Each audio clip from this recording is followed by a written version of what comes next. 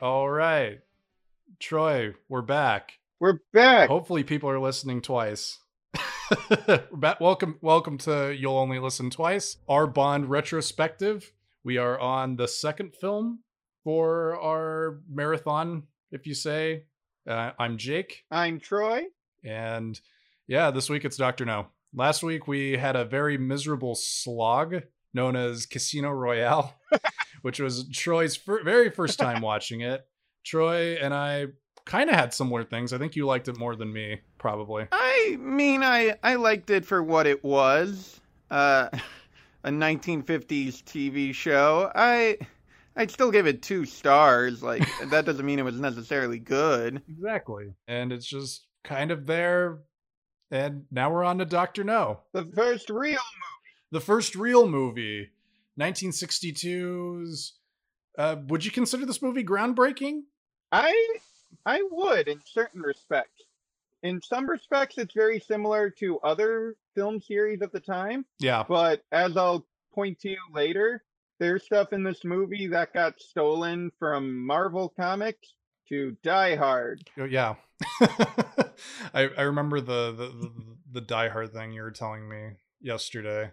But actually, fun fact, that this was a DC comic. DC Comics did an adaptation of it for, I think it was like Showcase or something. Mm-hmm. And Showcase, you're correct. It was a movie tie-in. It was. So, and there's also, it's not affiliated with the comic strip version of Dr. No. Or was it the same thing? Was it republished? I don't know. Actually, no, it wasn't, because it was. I don't know. It was based on the movie, probably. I think. Yeah, and the James Bond comic strip adapted a couple James Bond movies to it, not just Dr. No. No. It didn't. The comic strip wasn't adapting the movies; they were adapting the books. I have the Dr. No one, and it comes with like a couple other ones like Diamonds Are Forever and stuff like that, which are not like the movie, but we'll get to those. now on to Dr. No. Troy, it was your second time watching it, right? It was my second time watching Dr. No. Dr. No was the first James Bond movie I ever saw as part of a Letterboxd challenge. Follow and subscribe on Letterboxd if you do, Troy Peterson. And I watched Dr. No as part of a Letterboxd challenge in our college library in 2015. And it was my first James Bond movie. But now this is my second time watching it after seeing a couple more James Bond movies. And my opinion is the same. It is above average. That is a very fair point to make. It wasn't the first Bond movie I've ever seen. I said in the last episode it's Thunderball, but we'll get to that. Dr. No is, though, like one of the ones I've seen the most, and it's in my top 10 favorite ones. It is painfully kind of average at times. I have to admit, even as a Bond fan, it's like a movie that has like glimmers of brilliance. You know, because you have the introduction of James Bond, which is like the most iconic character introduction in all of film. You got the gun barrel, you got the James Bond theme that plays at inappropriate times. you got the Ken Adams. I think what really sets it apart is like the last point in the movie once they reach the lair. It's like, I think the beginning is really good. Like that makes it like intense. Sean Connery's performance, and once they get to Dr. No, once they get to Crab Key at the very end, because the thing that like kind of pushes it over the edge of like kind of like a mediocre action movie from the time to like something new is the design of Dr. No's lair with the stolen painting. That did you know about that stolen painting? You know, the part where Bond like is walking to the dinner table and it's like the painting is like, what? Do you remember that part? Yes, I was reading about this online last night. So for those of you who haven't seen Dr. No or have, there's a scene where James Bond is. Yeah, you should probably watch it before this podcast. We may only get to a plot summary in the next 50 minutes. But James Bond is in Dr. No's lair of everything he's stolen, and he sees this painting that's of the Duke of Wellington by Goya, that had been stolen around the release of the movie, and Mm-hmm. there was an international manhunt for it, and they couldn't find it. So that's a great gag for people in the 60s. I think they said preview audiences spent 30 seconds laughing at it. Like, people in 1962 thought it was hilarious, but now when you're Now watching it's the movie and horribly you don't awkward know, now because there's a music sting and everything. It's just like dun dun dun, and you're just like, what? that's a painting, all right. Yes, yes, it is. James Bond likes art. Should we do a plot? Yeah, well, let's do it. We could do a plot summary. You were saying that we might just get to the plot summary. But shall we? I'm gonna have you do it because I've seen the movie. I feel like I could have like just not watched the movie because it's kind of burned into my brain at this point. It's like one of the few Bond movies where I Mhm, pretty much know every single scene inside and out. Because mhm. I've seen it like at least 100 times in my life. But Troy, do you want to describe the plot of Doctor No? All right, this is the plot of the movie from what I understand it. So, at the beginning of the movie, three blind mice plays. Assassins pretending to be homeless people are targeting top members of British government in Jamaica or something. Well, just This is tied to it's just Strangways and his secretary that Professor Dent really okay. likes, which is a very bizarre scene that like is supposed to be like how Bond figures out he's bad. Spoilers. Spoilers on Professor Dent, that immortal cinematic character Henchman, of the bet one of virtue. the greatest cinematic henchmen. Actually, no, he He would go has on a to be the spider. body double of Blofeld in From Russia with Love and Thunderball. So, the actor Well, that's a broccoli tradition. The broccoli family who produces these movies, of just they will reusing. frequently promote people to Blofeld from previous movies who are clearly dead. And then they're like, time for you to play Blofeld.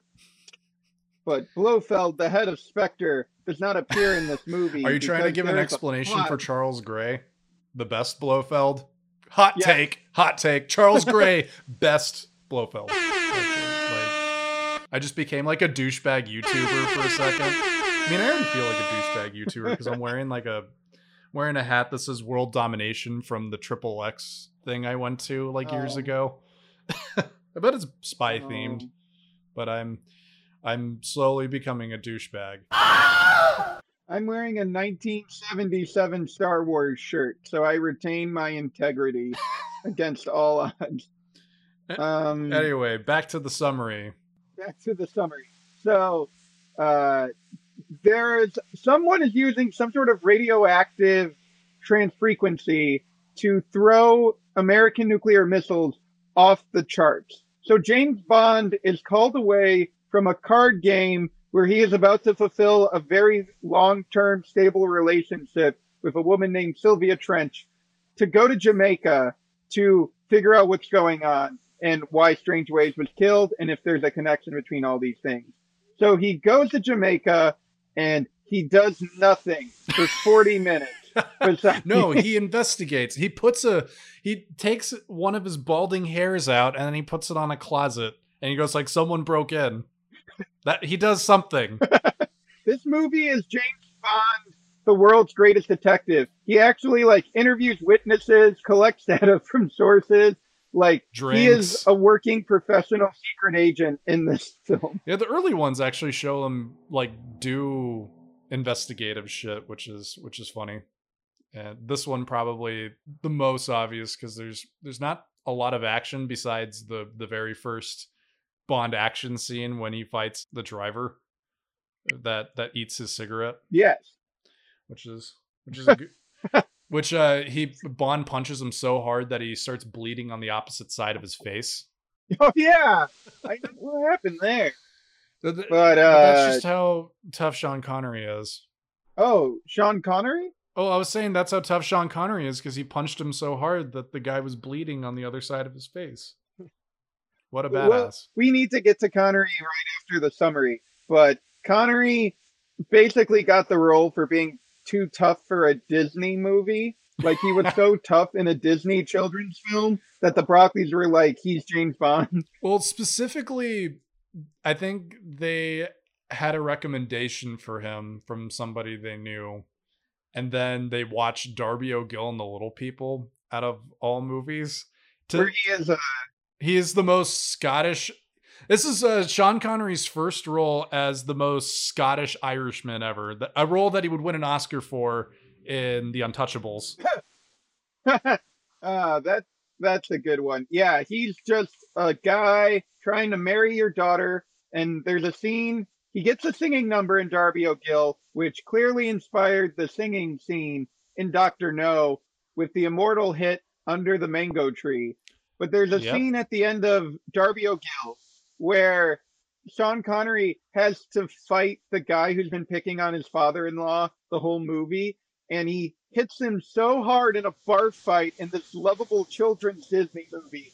He beats him up so hard they have to cut away to Darby O'Gill just reacting to how badly Sean Connery is wiping the floor with him, That is which true. is ironic because his stunt doubles do most of the fighting in the James Bond movie. But Connery does a good amount of fighting. He just can't do spiders. Connery's not on the level of more of like not doing stunts. Like he does a fair amount of them. Like or at least like he can do more than more. No pun intended, but like more than more. The Connery that should be his memoirs. More than more. he is younger than True. He started out as a bodybuilder. He was yes. he wasn't in competition for Mr. Universe, or was he? Or some he was in some bodybuilding competition. Yeah, he started off as bodybuilder and a model. Yeah. And a truck driver. Yeah, and truck driver. He was a manly man who went into acting right as his hair was starting to go. And No, he became James Bond as his hair was going. But in Dr. No, it's his real hair. Because his hair gets like yeah. only in Dr. No and From Russia with Love does his hair get messed up. But then all the other ones, you could tell when it's wig or when it's a toupee and when it's his hair by the amount of times it gets messed up. And but he was actually very brave about going bald. He actually preferred not wearing a toupee. He would always like He did. Surprisingly not vain about his appearance. Yes. I think with Bond, he just had to wear the toupee because the whole image of Bond is the masculine, virile, walking British imperialist who has to explain science to everyone stupider than the average British. There's no such thing as dragons. Oh my god, we got to get to that part. But anyway, we need to keep going through the. Do we need to keep going through the summary, or basically he has to investigate? He has to go investigate Crab Key. He finds out everything that's going on the island is connected to Crab Key with his friend, his assistant, Quarrel. And he goes to the island and he finds this woman in a bikini with the intelligence of an 8-year-old. And then in the last 20 minutes of the movie, they go into this really cool secret lair and they finally meet Dr. No and he gives them dinner and they reward him for giving him dinner by murdering him and destroying his secret lair. And then they have sex in a boat, him and the woman with the intelligence. Well, they choose to get stranded in the middle of the Caribbean on a boat so they can bang, basically. Yes. To be fair, the government comes to get them. Yeah, that's what I'm saying is that the government comes to get them, but they choose to just get stranded in the boat. And so you're left wondering, is Bond dead for the rest of the movie? Because it's like the end. He just chose to be like shipwrecked in the middle of the Caribbean. To be fair, the credits don't say James Bond will return in From Russia with Love. So I don't know. Originally, when they were casting the movie, they wanted Cary Grant to play James Bond because they kind of saw the James Bond movies as being North by Northwest, the series. Yeah. But Cary Grant said he wouldn't do any sequels. So you'd only do one movie, yeah. And then they also asked James Mason, another North by Northwest alum, Captain Nemo himself, he was gonna do, he said that he would be Captain Nemo. down, but only for 2 movies or something, I think. He was just like, And then they asked yeah. Martin Landau, and he said he'd only be down for 3 movies. And so they asked Sean Connery, and he's like, I wasn't even in North by Northwest. What are you doing? Eva Marie Saint was somewhere along the line too. Eva Marie Saint would only do 24 movies, Yeah, but she wouldn't sign on to the 25th. So they said, very, no, very guys. insistent about that.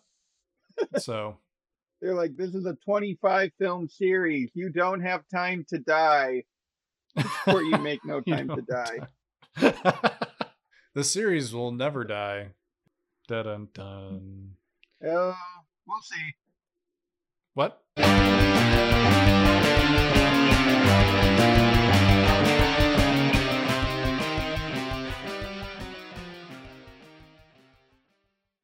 I was going to say, even at the beginning, you kind of see why Bond has the appeal to live forever, and also why it's very hard for this franchise to go on forever. Because on one hand, you have the exciting layers, the action, the world traveling, all the great characters. But then on the other hand, like the beginning of the movie is literally poor, homeless people of Jamaica killing rich white people in their homes and at their country clubs. So from the very beginning, the series is kind of saying, oh no, the rich white people, they are being threatened. Quick, send Bond with his good gun. He needs to shoot them with the good gun. We got letters about his gun. I read you the passage that one time in the book, how just how just how bad it was in the book, like the descriptions. Yeah, the books which I'm not going to go into here. The books are but super racist. Yes. Yeah. It's just like, so they do my limit goodness. That. What did you? I remember we were talking about the character of Coral. Yes. Who is kind of an interesting character type. He is Bond's assistant ally who works with him. It's like the tradition of Bond, like the. Well, he gets 2 allies in this because he meets up with Felix, who wasn't in the book, but he also gets to meet up with Coral, who is supposed to be a CIA agent and like fisherman and stuff, but like for some reason he believes in dragons, and that drove me crazy. Yeah. Like even when I was a kid, I'm just like, why the fuck, if he's like a fucking CIA agent, why would he buy into this bullshit other than like, I'm like, is this just like a weird racist shit? Or like, what the fuck is this? Like that's the character of Coral. Honey Ryder, our main woman, like love interest, also believes in dragons. That is, and there's a solid 7 to 8 minute chunk of this movie where James Bond, the strong British man, good at card games and has an uptown apartment, has to explain to a woman and a black man that dragons aren't real. And it's like, why is this so long? Why is it such a big part of this? And also, when they fight the dragon, it's just like, it's just a truck. And I'm just like, yeah, it's just a tank. And then Coral just stands in one place and then just is like, I think he just wanted to just, I think he was just done. He's just like, you know what, fuck this. He became radioactive on that island. He knew that he would, the rest of his life would just be, he'd be riddled with cancer or something. That's the only thing that makes sense for why he doesn't move. Because it's not a particularly fast moving dragon tank. It's like it's just like slowly coming at him, shooting fire, and he just is like, you know what, I'm just gonna burn to death, I guess. He's so embarrassed at believing in dragons that once he saw it was a tank up close, he didn't know what to do because he's like, how can I live with myself? I'm that embarrassed at believing in dragons. Exactly. But I like the character. I don't like that. I don't like how he like, yeah, there are dragons. That drives me nuts. That seriously, that always drove me nuts. He's definitely a subservient to Bond, not an equal to Bond like the other white characters are, except for Honey Ryder, who is dumb. So, but no, but she knows that like she knows that freaking praying mantises eat their children. So she knows more things than Bond. What's the line where James Bond goes, "Dragons aren't real"? What does she tell him? Have you ever seen uh, a praying mantis eat his lover to death as they're making love or something like that? And he's just like, no, I haven't. Yeah, Well, I that's the have. third. What? It's like a third line. There's like one about like tigers jumping through trees or something. Like it's just bizarre animal Yeah. metaphors that have nothing to do with dragons. But she knows those things, so. She is set up. Honey Rider is the first, depending on how you count as Bond girls, there are about maybe 4 Bond girls in this movie. But Yes. the iconic one in the main Bond girl of the movie is Honey Rider. Ryder. Ryder what? Honey Ryder. Who sounds suspiciously like Sylvia Trench at the very beginning of the movie. Trench. Sylvia Trench. Every woman in the movie is dubbed by the every woman in same the person. movie except for Miss Taro, I think, dubbed is. by the same woman. Yes. Nikki Vandersill was her name, who also, I think, did the singing voice in My Fair Lady of Audrey Hepburn. I could be wrong, but I think that's what. No. That was Marnie Nixon. Oh crap! Marnie right. Nixon did My Fair Lady, King and I, and maybe even West Side Story. I think she did West Side Story too. Oh, then who the hell did she do? Like, but I thought I saw Nikki Vandersill did something else, like did like a singing voice in some musical, and I'm just getting them confused. I don't know. Let's go back to the beginning really quick. Let's talk about Sylvia Trench. Yeah, Let's. Sylvia Trench is a very little known Bond character. Yes. Which Jake will now explain. Well, Sylvia Trench is basically Bond's like girlfriend. Like at the beginning, she was meant to be. In the beginning, he's going on dates and hooking up with her, and that's like his steady girlfriend, and then the rest are like his the rest of the Bond girl. But she was meant to be like the reoccurring one, like the one that would like more. I don't know what's the word to describe it. Domesticate Bond, I guess.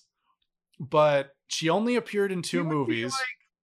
Yes, she is at the beginning of Dr. No and From Russia with Love. Yeah. They meet for the first time at the beginning of Dr. No. She's the one who asks him his name, and he goes, Bond, James Bond, cigarette. And then From Russia with Love, they're on a date. And then she disappears. They're on a date. They're on a picnic, and she's like, "Where were you in Jamaica? What were you doing there? I haven't seen you in months." And then like she's like trying to unbutton his shirt, and he just goes like, Psh! I'm just like, "Jeez." And like, I don't like you. He's like he's like getting her head. She's like trying to like rip off his shirt and shit. And then like Moneypenny's just like, "You need to come to the office," and he's just like, "I'll be there in a bit." Well, we'll get to From Russia with Love. I digress. Yeah. But I believe I should have written this down, but I think Eunice Gayson. Yes, she does a good job. But here's an interesting fun fact. And her voice is in the trailer. Here's an interesting fun fact. I don't know why she's dubbed. Oh wait, what? Yes.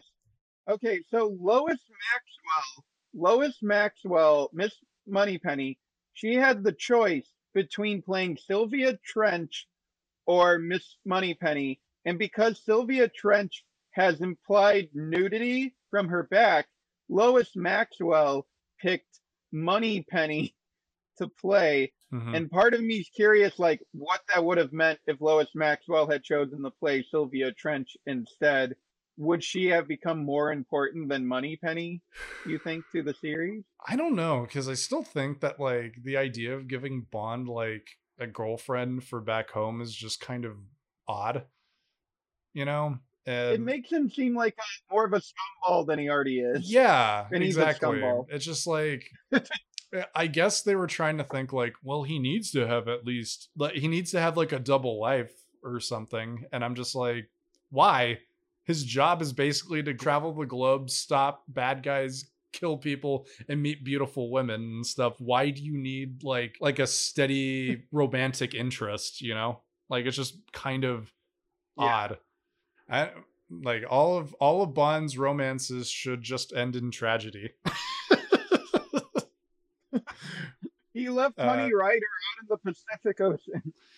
He decided to swim towards Felix's boat at the end, but we didn't get to see that. And Honey Rider's just like, oh shit.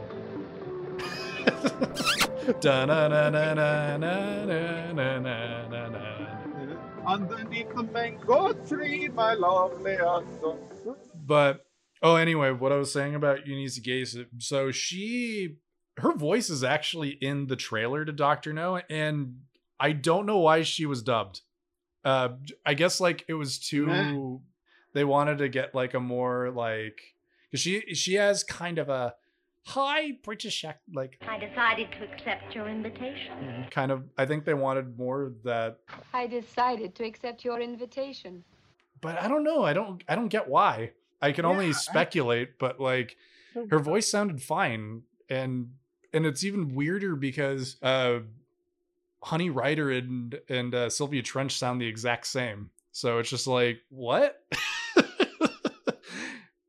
It's a very odd choice that I don't know if we'll ever get the answers to unless I do a deep dive into like Q&As with Albert R. Broccoli, or why am I Terrence Young? I keep forgetting. Yes.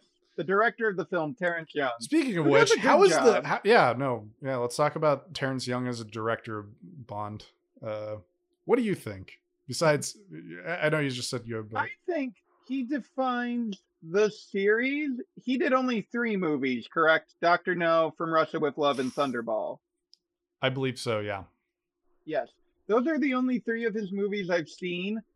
And I think he does a good job, but I think for better or worse, he just establishes the formula for the series. Mm-hmm. I'm not as hot on From Russia with Love and Thunderball as I know a lot of James Bond fans are. And I feel that part of it is Terrence Young kind of has a laid back style where he just kind of lets the movie go where it goes. Like, you never really feel like it's building to something, but the individual scenes aren't bad. Like, he's fine. I would say he's an okay director based on these films. The formula here is like great. Moments of brilliance, I think, like in his directing, but like most of the movie is just kind of, it's shot fine. Like, it looks like it's lit. The only really interesting like things are, you know, like the opening titles and the gun barrel, and then the introduction of James Bond. I think the scene where Professor Dent gets the spider from Dr. No is really well done. Yeah, that's really well done. I like the spider scene. I think that's good, even though the music makes it a little. But we'll get to Monty Norman soon.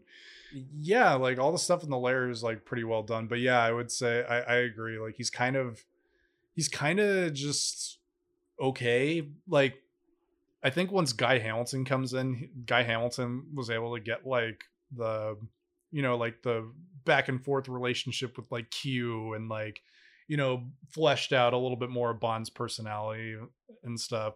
But like Terrence Young definitely had like the building blocks there to set up the coolness and the sophistication of him, I guess. But yeah, like most of the movie just kind of looks like just kind of bland. Kind of. And I like the movie still. I'm being a pretentious film nerd because that's my degree. That's our degrees. We have degrees in this. I love this movie. Send your hate mail if you're upset of like saying Terrence Young didn't direct the movies well to I don't give a shit. James Bond 007.org.com at Google Images. Our official podcast email. So we talked about the Bond girls. Oh wait, we didn't talk about Miss Tarot at all. We didn't really talk about Miss Tarot or Honey Rider in depth. Miss Tarot's a very strange Bond girl. She's a femme fatale. She's a femme fatale. Bond's way of getting her arrested is tricking her into having a marathon sex session with him. Yeah, pretty much. Like, just another day. Well, no, she tries to have him. She baits him into a trap, then ends up showing up. They have sex, and then he just arrests her afterward, which is that part of the movie I actually kind of think is really good because it kind of establishes Bond as he's kind of a dick. You know? What I think is most interesting about Dr. No and Connery's interpretation is this movie is very invested in making sure you know James Bond is not a good guy. He is a 007 agent. He is licensed to kill. He's an easygoing douchebag, essentially. Connery's affable, but he goes out of his way to be mean and indolent towards people. Yes. So yes, he does that to Miss Tarot. And in the film's most infamous scene, when the guy we were talking about earlier, Dent, tries to kill him after the spider fails, right. He tries to shoot him 6 times. Yeah. And Connery has set up a double in his bed after the Miss Tarot. That was the trap. He set up a double in Miss Tarot's bed to elude the trap. Mm-hmm. And then he goes, "Oh, yes, I see you have a Smith & Wesson. Well, you've had your 6. Then he shoots him, and he dies, and then he shoots him again. And as shot originally, he did shoot him 6 times. I really wish that we could see that footage, but I guess, like, even as a kid, that'd be great. That, like, what doesn't really get to me is the first time shooting him. What gets me is when he shoots him in the ass. When he's on the ground. Yes. That's the thing that disturbed me the most when I was a kid. It was just like, oh my God. Because that whole scene of that whole part of the movie is just like, oh my God. Oh my God. And they got the sense of that, like, in the making of it, because they weren't sure if they were going to have Bond let Dent go or whether he was just going to shoot him to death. And so they're like, well, he's a 00 agent, literally licensed to kill, and we haven't had him kill anybody yet directly. Like, we've had him fight a driver, but we haven't had him murder someone. So let's just fucking murder him. And basically, yeah, that would have been intense just to have him get shot like a bunch of times, but we have the shot in the ass, and that does the job. It's kind of fucked. So it's fucked up enough. Yeah. There's also a guard he knifes just so he can explain to Honey Rider that he's a 00 agent. Yes. Like, the producers were very concerned that people would not understand that James Bond is allowed to be a murderer by the British crown. Basically. Yes. Not in self-defense.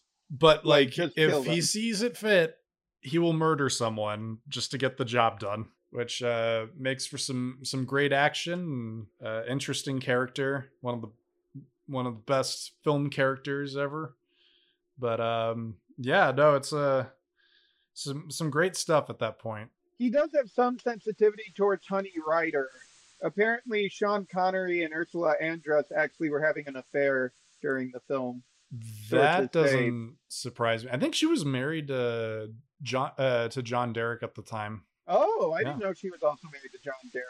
Yeah, that's how she got the role, because John Derek took a couple photos of her in Italy or something. She was in like a wet t-shirt, and the producers were like, "This is a Honey Rider."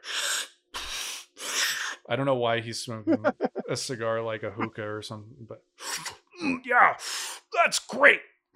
Hire her. Honey Child Rider is her full English name. Is it Honey Child or Honey Chill? I never did. Honey Chill. Is it Honey Chill or Honey Child? Okay. Yeah, in the book, her full name is Honey Chill or Honey Child. I don't know how it's pronounced, but yeah. Chile. I know that that's her full name, but I don't know how it's pronounced. No, and she's supposed to be naked in the book. She's supposed to be naked. She's not in a bikini. She is. So. She's supposed to be naked when she emerges in that iconic scene in the 2-piece bathing suit. Yes. She's supposed to just have her knife belt on and snorkeling gear. And in the book, she has a broken nose, because in the book there's this weird... Ian Fleming did this whole weird thing about sexual assault with her character, where that happened to That's her, in the movie, too. And it stunted her age. Wait, what? In the movie, isn't it just that Dr. No killed her dad? Isn't that just what happened to her in the movie? I don't know if it was Dr. No killed her dad. Her dad is already dead, but like she goes into a backstory where she says that like her caretaker tried to assault her, and like that's still in the movie, like where she explains that. But I didn't know about the like it stunted her aging. That's fucking weird. Yeah, but that's why she's like going around picking up seashells, is because she's a child and she can only visualize like doing children's activities like dragons and seashells. That's supposed to be the explanation for why she believes in dragons in the book. Yikes. So Ian Fleming, king of the questionable character choices, but I mean, we all know that The Spy Who Loved Me, a James Bond novel from a first-person account of a woman who meets up with James Bond. We all know how much of a success that was. Da-dum, ba-dum. hi, you can have the rights to this movie, but please don't do anything with it. Please Yeah. come up with your own story. Ian Fleming, not good at writing female characters. Not a strong suit. No. What do you think of Honey Rider? Where would you put her in the pantheon of the Bond? Oh, easily Girl top cast? 5. Okay. I like the character in the movie. Her coming out of the ocean is like super iconic and stuff. Ursula Andress is beautiful. Like, she like just like in sheer iconic status alone gets her up there. And also I like the character in the movie. Yeah. I just wish she was more vital in the final fight against Dr. No instead of just being chained to a slab that's supposed to have crabs on it, but it doesn't. Oh yeah. Like, I wish she could have her revenge on Dr. No for killing her father. But I don't Like, even be know part if of Dr. No killed her father, though. I don't think that's what happened in the movie. Dr. No is, though, like, one of the ones I've seen the most. I feel like I could have, like, just not watched the movie because it's kind of burned into my brain at this point. It's like one of the few Bond movies where I pretty much know every single scene inside and out. Where I pretty much know every single scene inside and out. Pretty much know every single scene inside and out. Inside and out. Inside and out. Inside and out.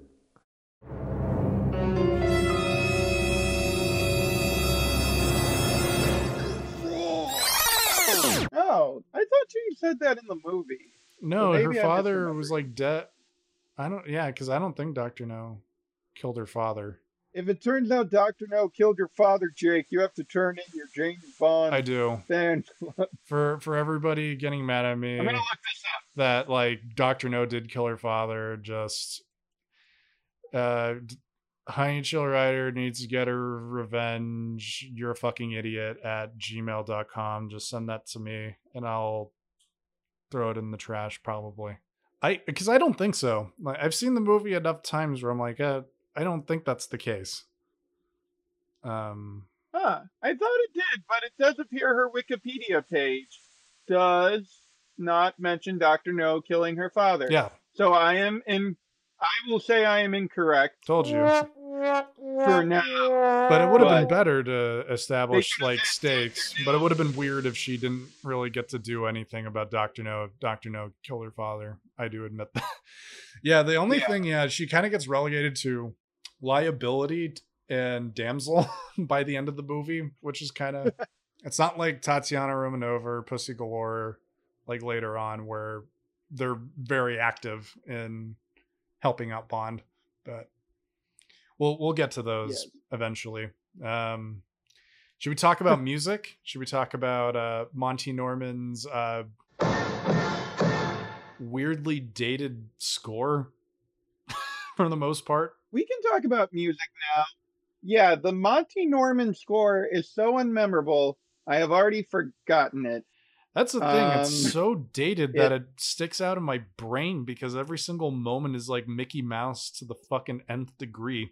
Like when James Bond smashes the spider and they literally make it does the soundtrack to him smashing the spider with every snap, like the bam, bam, bam, bam, bam, bam, bam, bam, bam, bam, bam, bam, bam, bam, bam. It becomes like Norman Bates for a second, like smashing the spider, and it's just like, why was that choice made? Other than like that's what movies at the time did. I was gonna.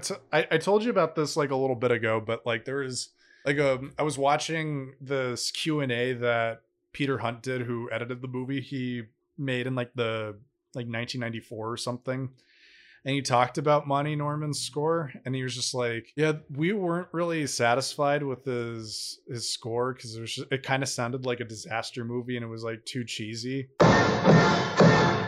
So at the last minute, they brought in John Barry, who came in and conducted the James Bond theme, which Monty Norman wrote. He took the beat from like a musical he was working on, so he wrote that. Even though like I've heard like John Barry claim that he was the one responsible for the James Bond theme. I mean, he's responsible for the sound, like the guitar, the jazz instruments, like that's him. But like the melody came from Monty Norman, and he was credited like for the most part, like on everything. But yeah, definitely the music would get better in later movies when John Barry was brought in. But I give credit for Monty Norman for coming up with the initial thing, even though the rest of the music is just very... Yeah, it's very antiquated. And going back to the idea of Mickey Mousing it, I don't know if they were just so in love with the James Bond theme, and it is a great theme. It's an iconic piece of music, but they use it whenever James Bond does anything. Yeah. Like he walks into his apartment to check his mail. Contribution. Walks through the lobby. Walks to get a taxi. Oh, do you remember the part where he comes in and he checks in at the hotel, and the hotel concierge is like, here's your key, and he walks away and it's playing the Bond theme, and she's like checking out his ass as he's walking away. Yeah, she's like looking at his butt. Like every woman in the universe wants to have sex with James Bond, except Moneypenny, who does want to have sex with James Bond, but she knows that's dumb because he's stupid. So they have a nice little 5-minute flirtation every movie. Well, that's the thing, is that Moneypenny does like the entire... Well, in the beginning, well, in Dr. No, she's more like, it's like flirty, but then it starts by the second movie. I think by From Russia with Love, Goldfinger specifically is when she's like, I really want to bang James Bond. But in the first one, she's very much like, do your job, you fucking weirdo, you Scottish man. You know what won her heart? He gave him the thing he values most, what he used to kill people, his Beretta. Yeah.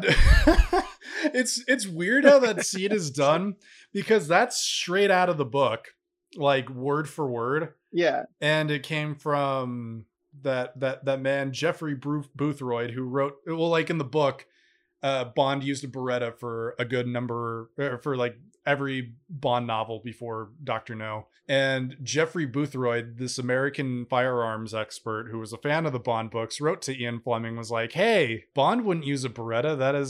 That's a lady's gun. That's a gun that would fit into a woman's handbag. He would use a Walther PPK. And so like Ian Fleming took this advice like into consideration, was just like, you know what?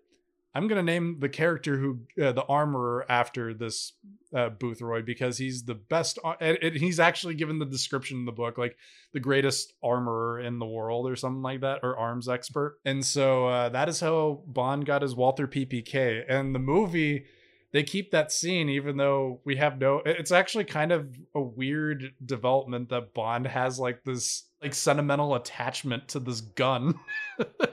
And he tries to steal it from, he's like, oh, yeah. I'll take the new gun, but I'm gonna walk out.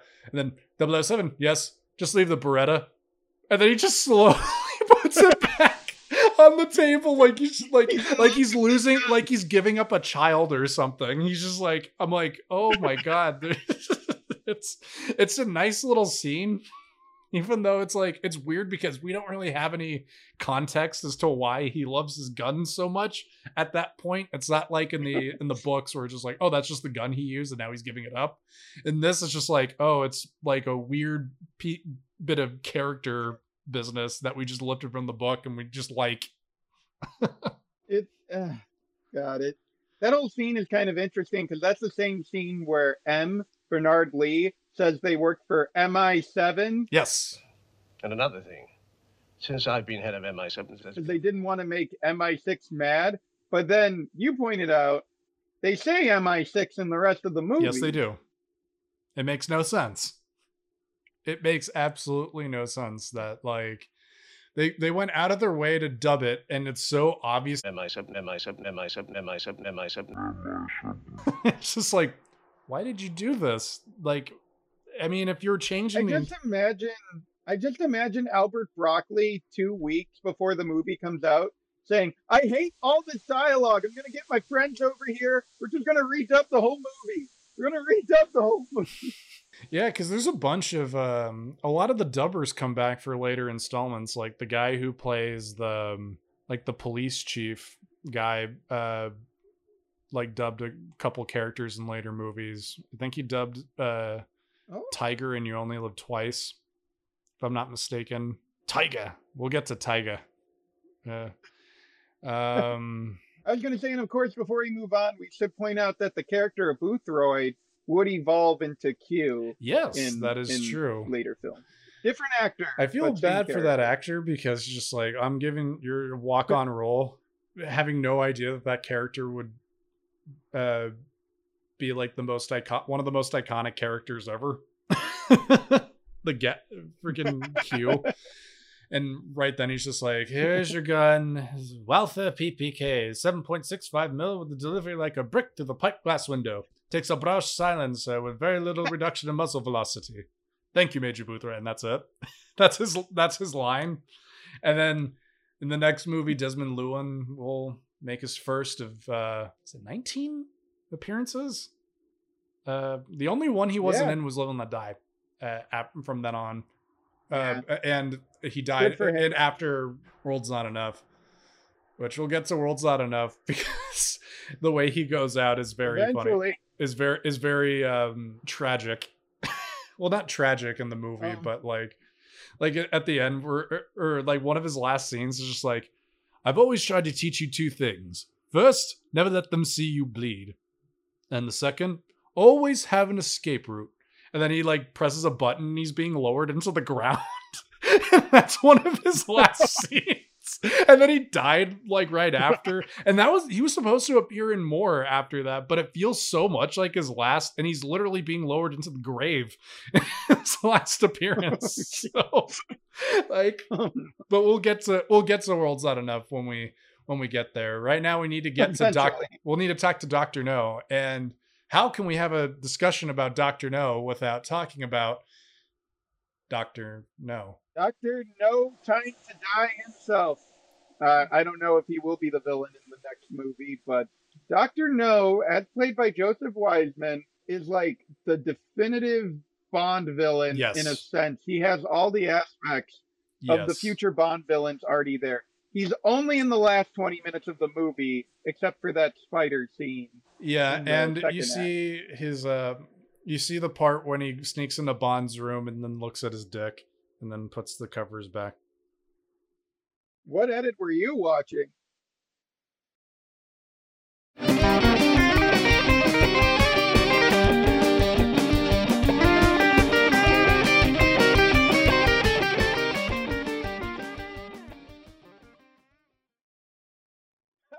He calls James Bond a cop in the movie. It's great.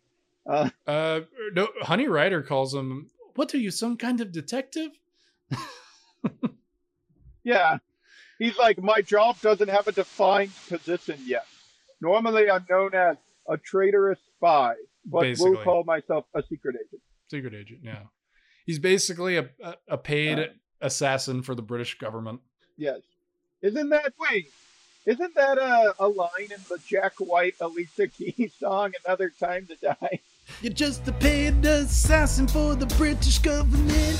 Yeah, shooting something for the government, shooting a terrorist, and there's a spy, USSR, and Smirsh's on your side. Just kidding, you just think that you could trust, but just another way to die.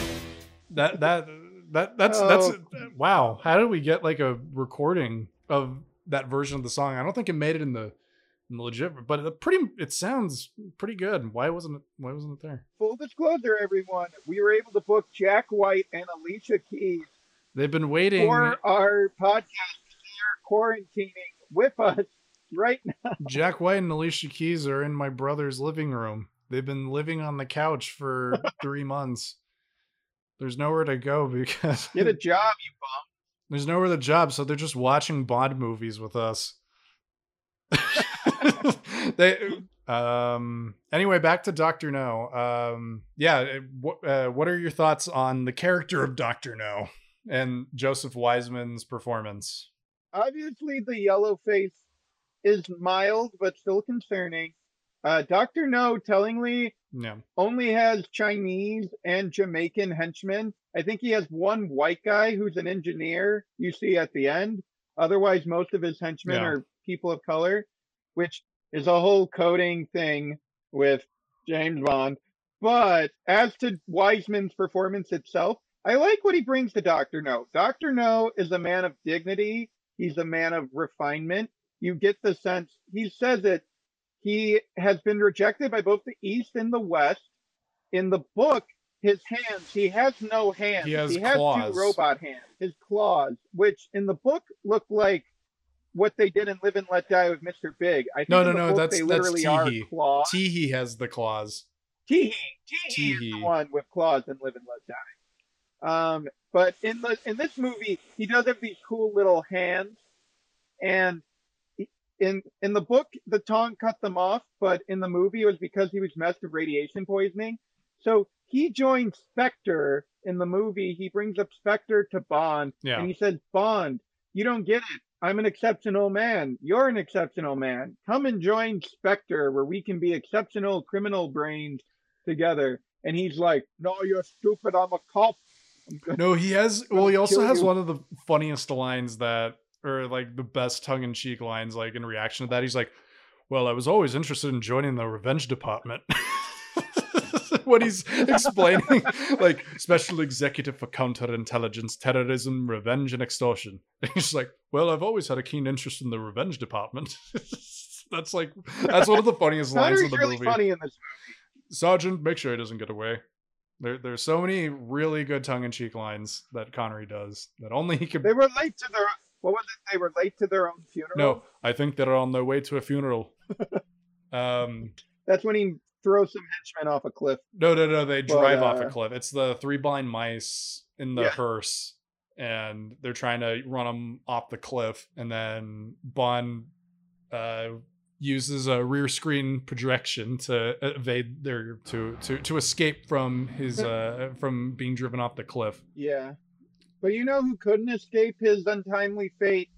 Dr. No. Oh, that scene at the end where him and Bond are actually going toe to toe because his big metal hands he can actually use as like dead weight weapons.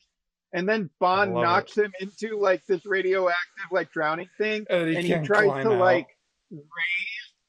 Yeah, but he can't because of his metal hands. Like, it's so touching almost. Like, Joseph Wiseman makes you feel bad. Yeah, well, no, and the way it's shot also is just like agonizingly trying to grab hold of the metal bar and stuff, but he can't because his hands are too smooth for the metal thing. My hands are too perfect. My hands are too perfect. Yeah, no, that's a great death. Even if it's like it's a very short fight. It's a good one nevertheless. And yeah, no, I Dr. No is in the top 3 of my favorite Bond villains. Like, Joseph Wiseman is like perfect, Yellowface aside.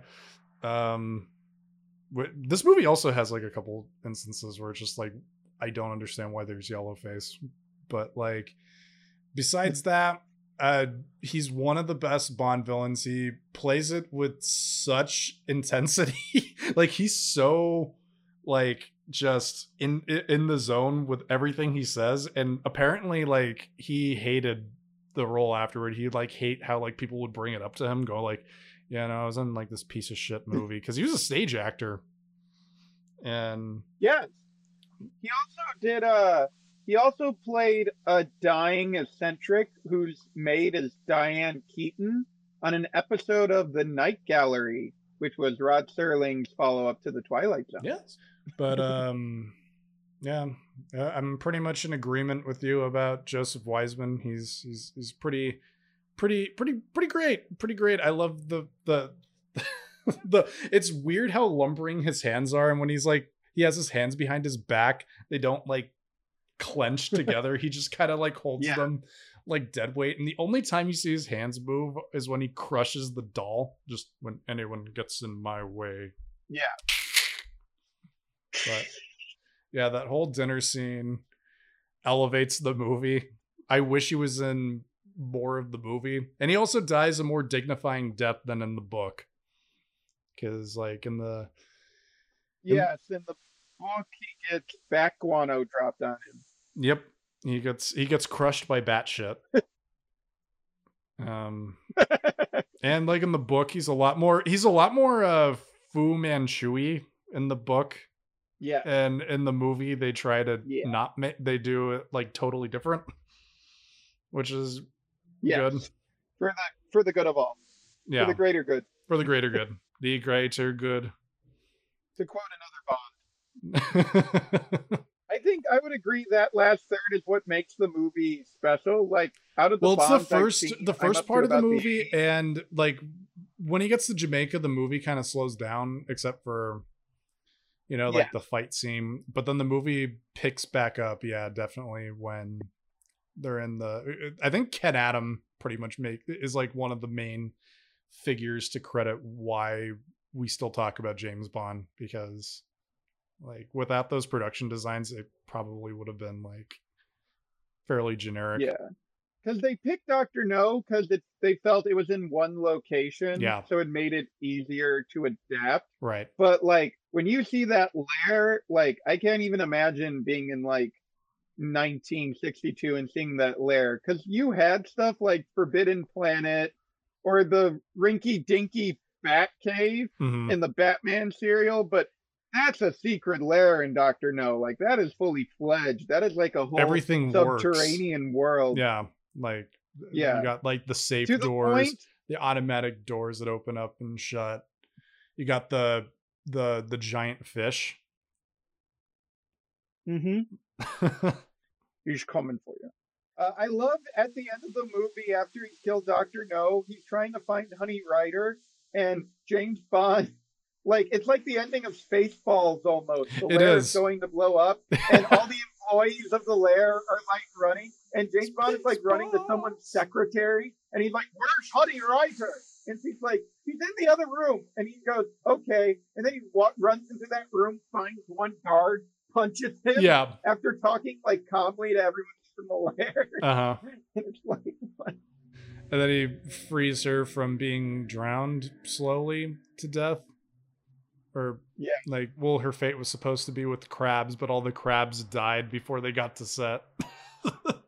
Because that was in the book, was that she was supposed to be pinched to death by crabs, but then they tried to do that, and all the crabs were dead when they flew them to London for the shoot, which is kind of funny.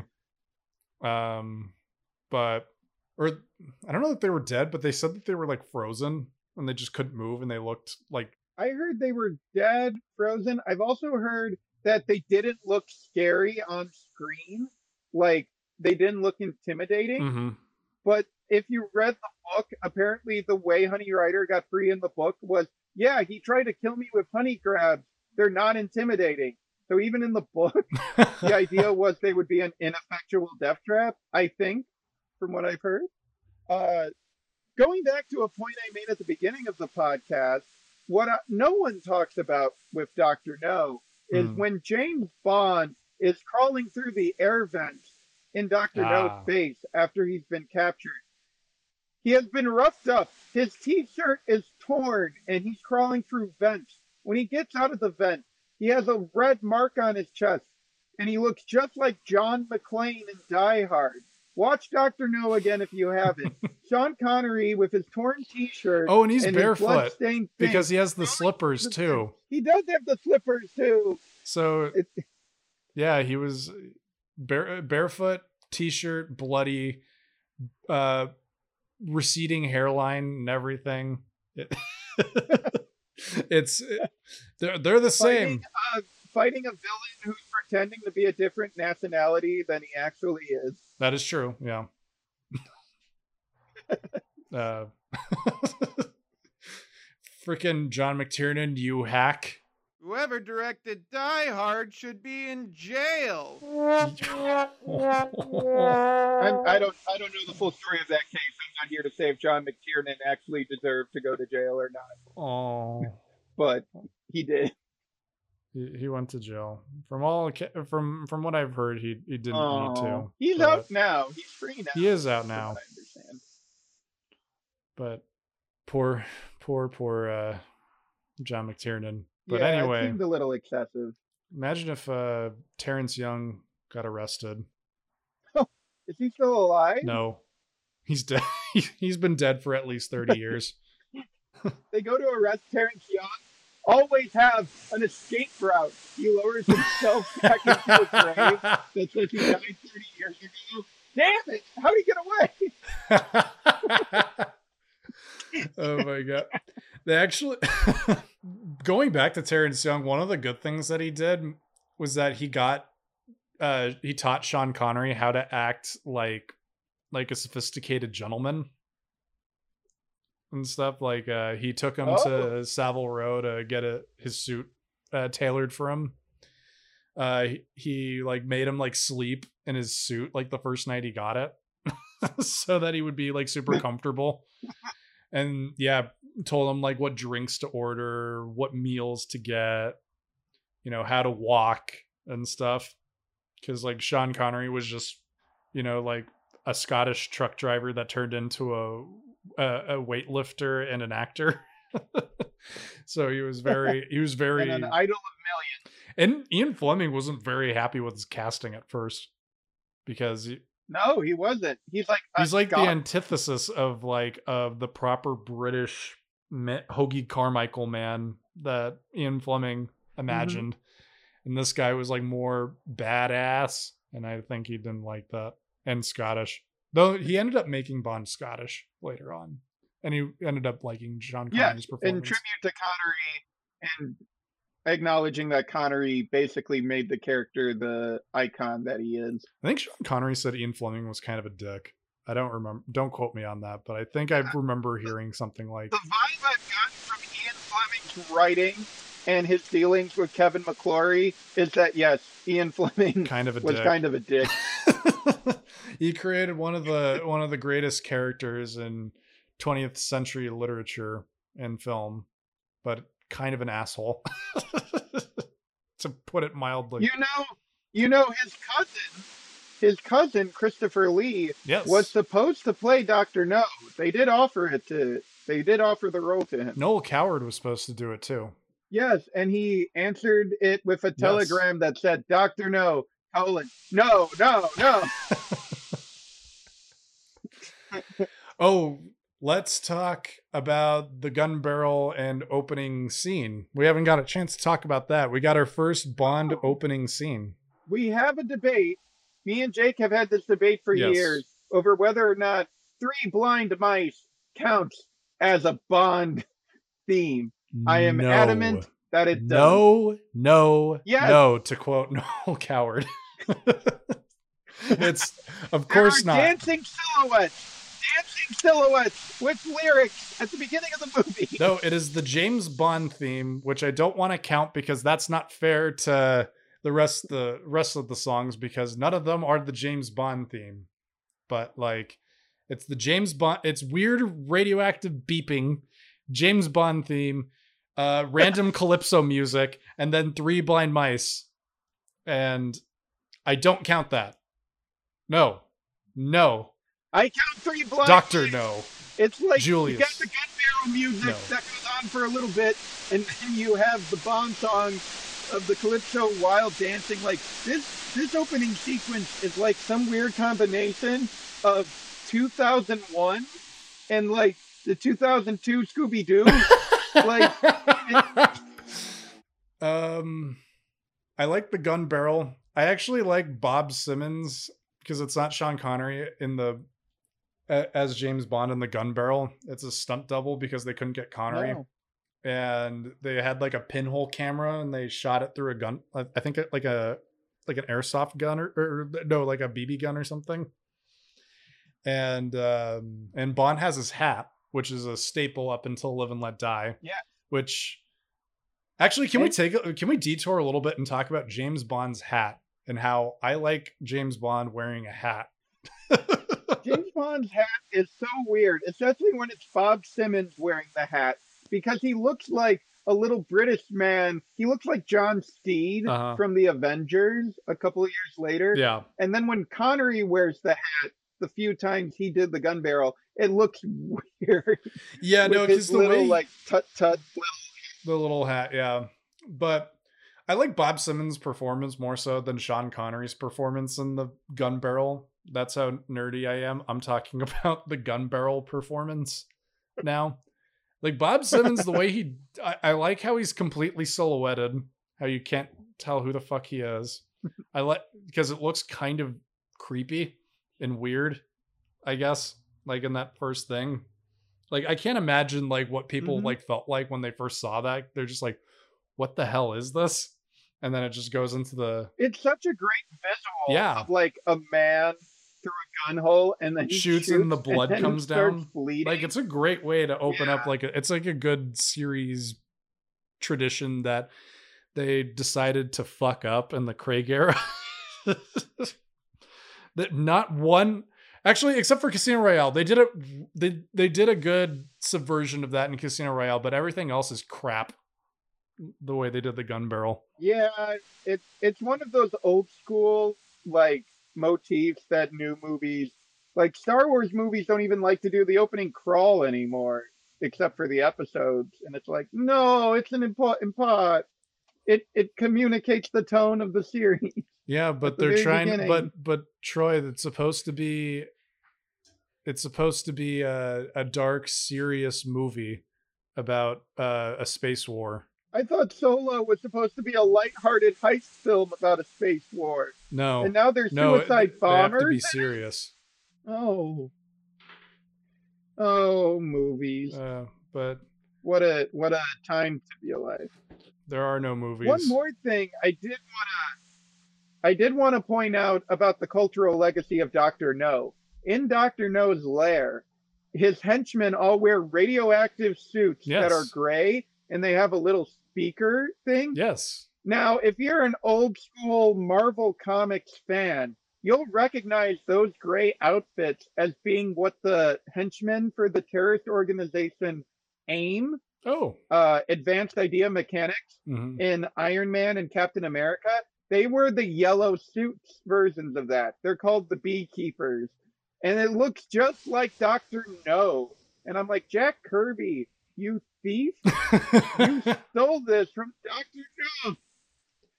I know it because I watched it. I know it. You hack, Jack Kirby. Just you hack, you fraud. Ripping off Dr. No, the first film in the Bond series. You piece of shit. Fuck you.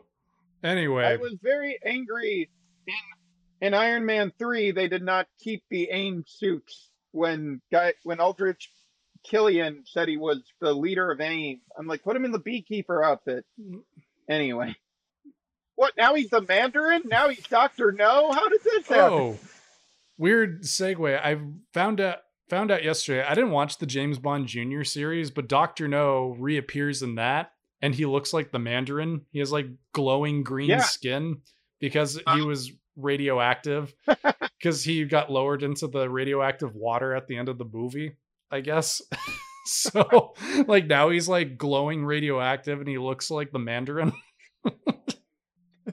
Mr. Bond, you failed to kill me. You have only made me more of a racist stereotype. That's what radioactivity will do to you.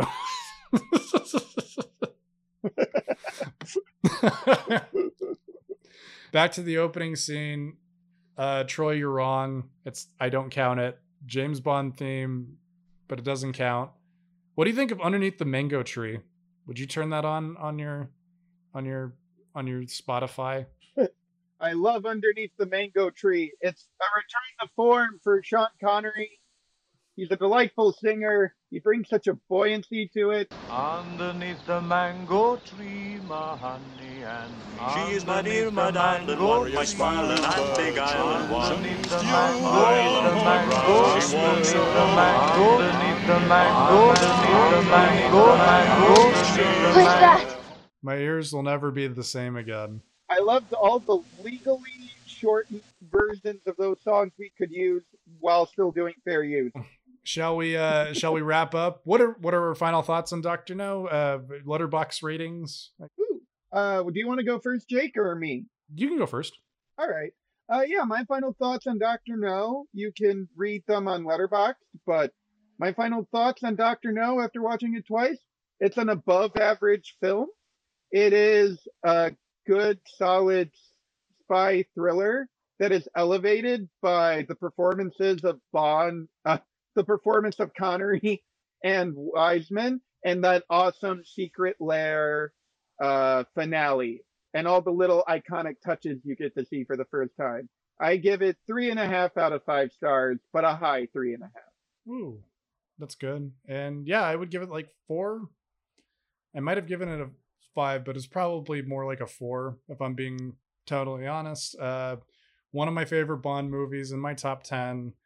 Yeah, it's a little it's the start of the formula, but there's a lot there to like, including Connery and Joseph Wiseman and the theme, and and Ken Adam. So definitely check it out.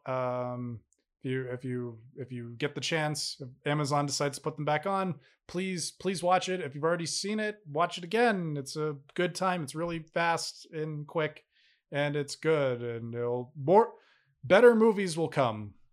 It is, I would say I'm going to be bold here. It's my second favorite Connery Bond. Ooh. Of the broccoli Connery Bond. So it is one of my top 5 Bonds, and I would recommend it even if you are not a Bond fan. Yes. So to speak. It'll give you a good taste of the series. Yeah, it's a good starting out point. It's a pretty well-formed prototype of a Bond movie. So, definitely check it out. And yeah, and that's it for this week of You'll Only Listen Twice. We hope that you'll listen to it for a third time when we get to talking about what is considered to be the best Sean Connery Bond movie, but I think both Troy and I disagree with that statement, but we still like it, I think. Yeah.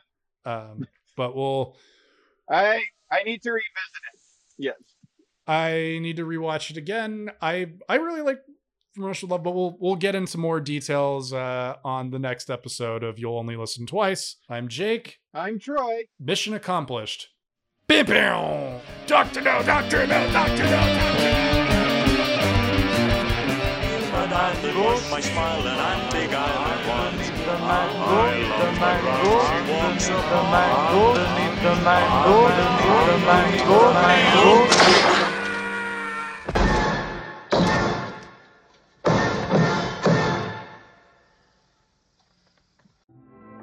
Some people will go to any extremes for a little privacy.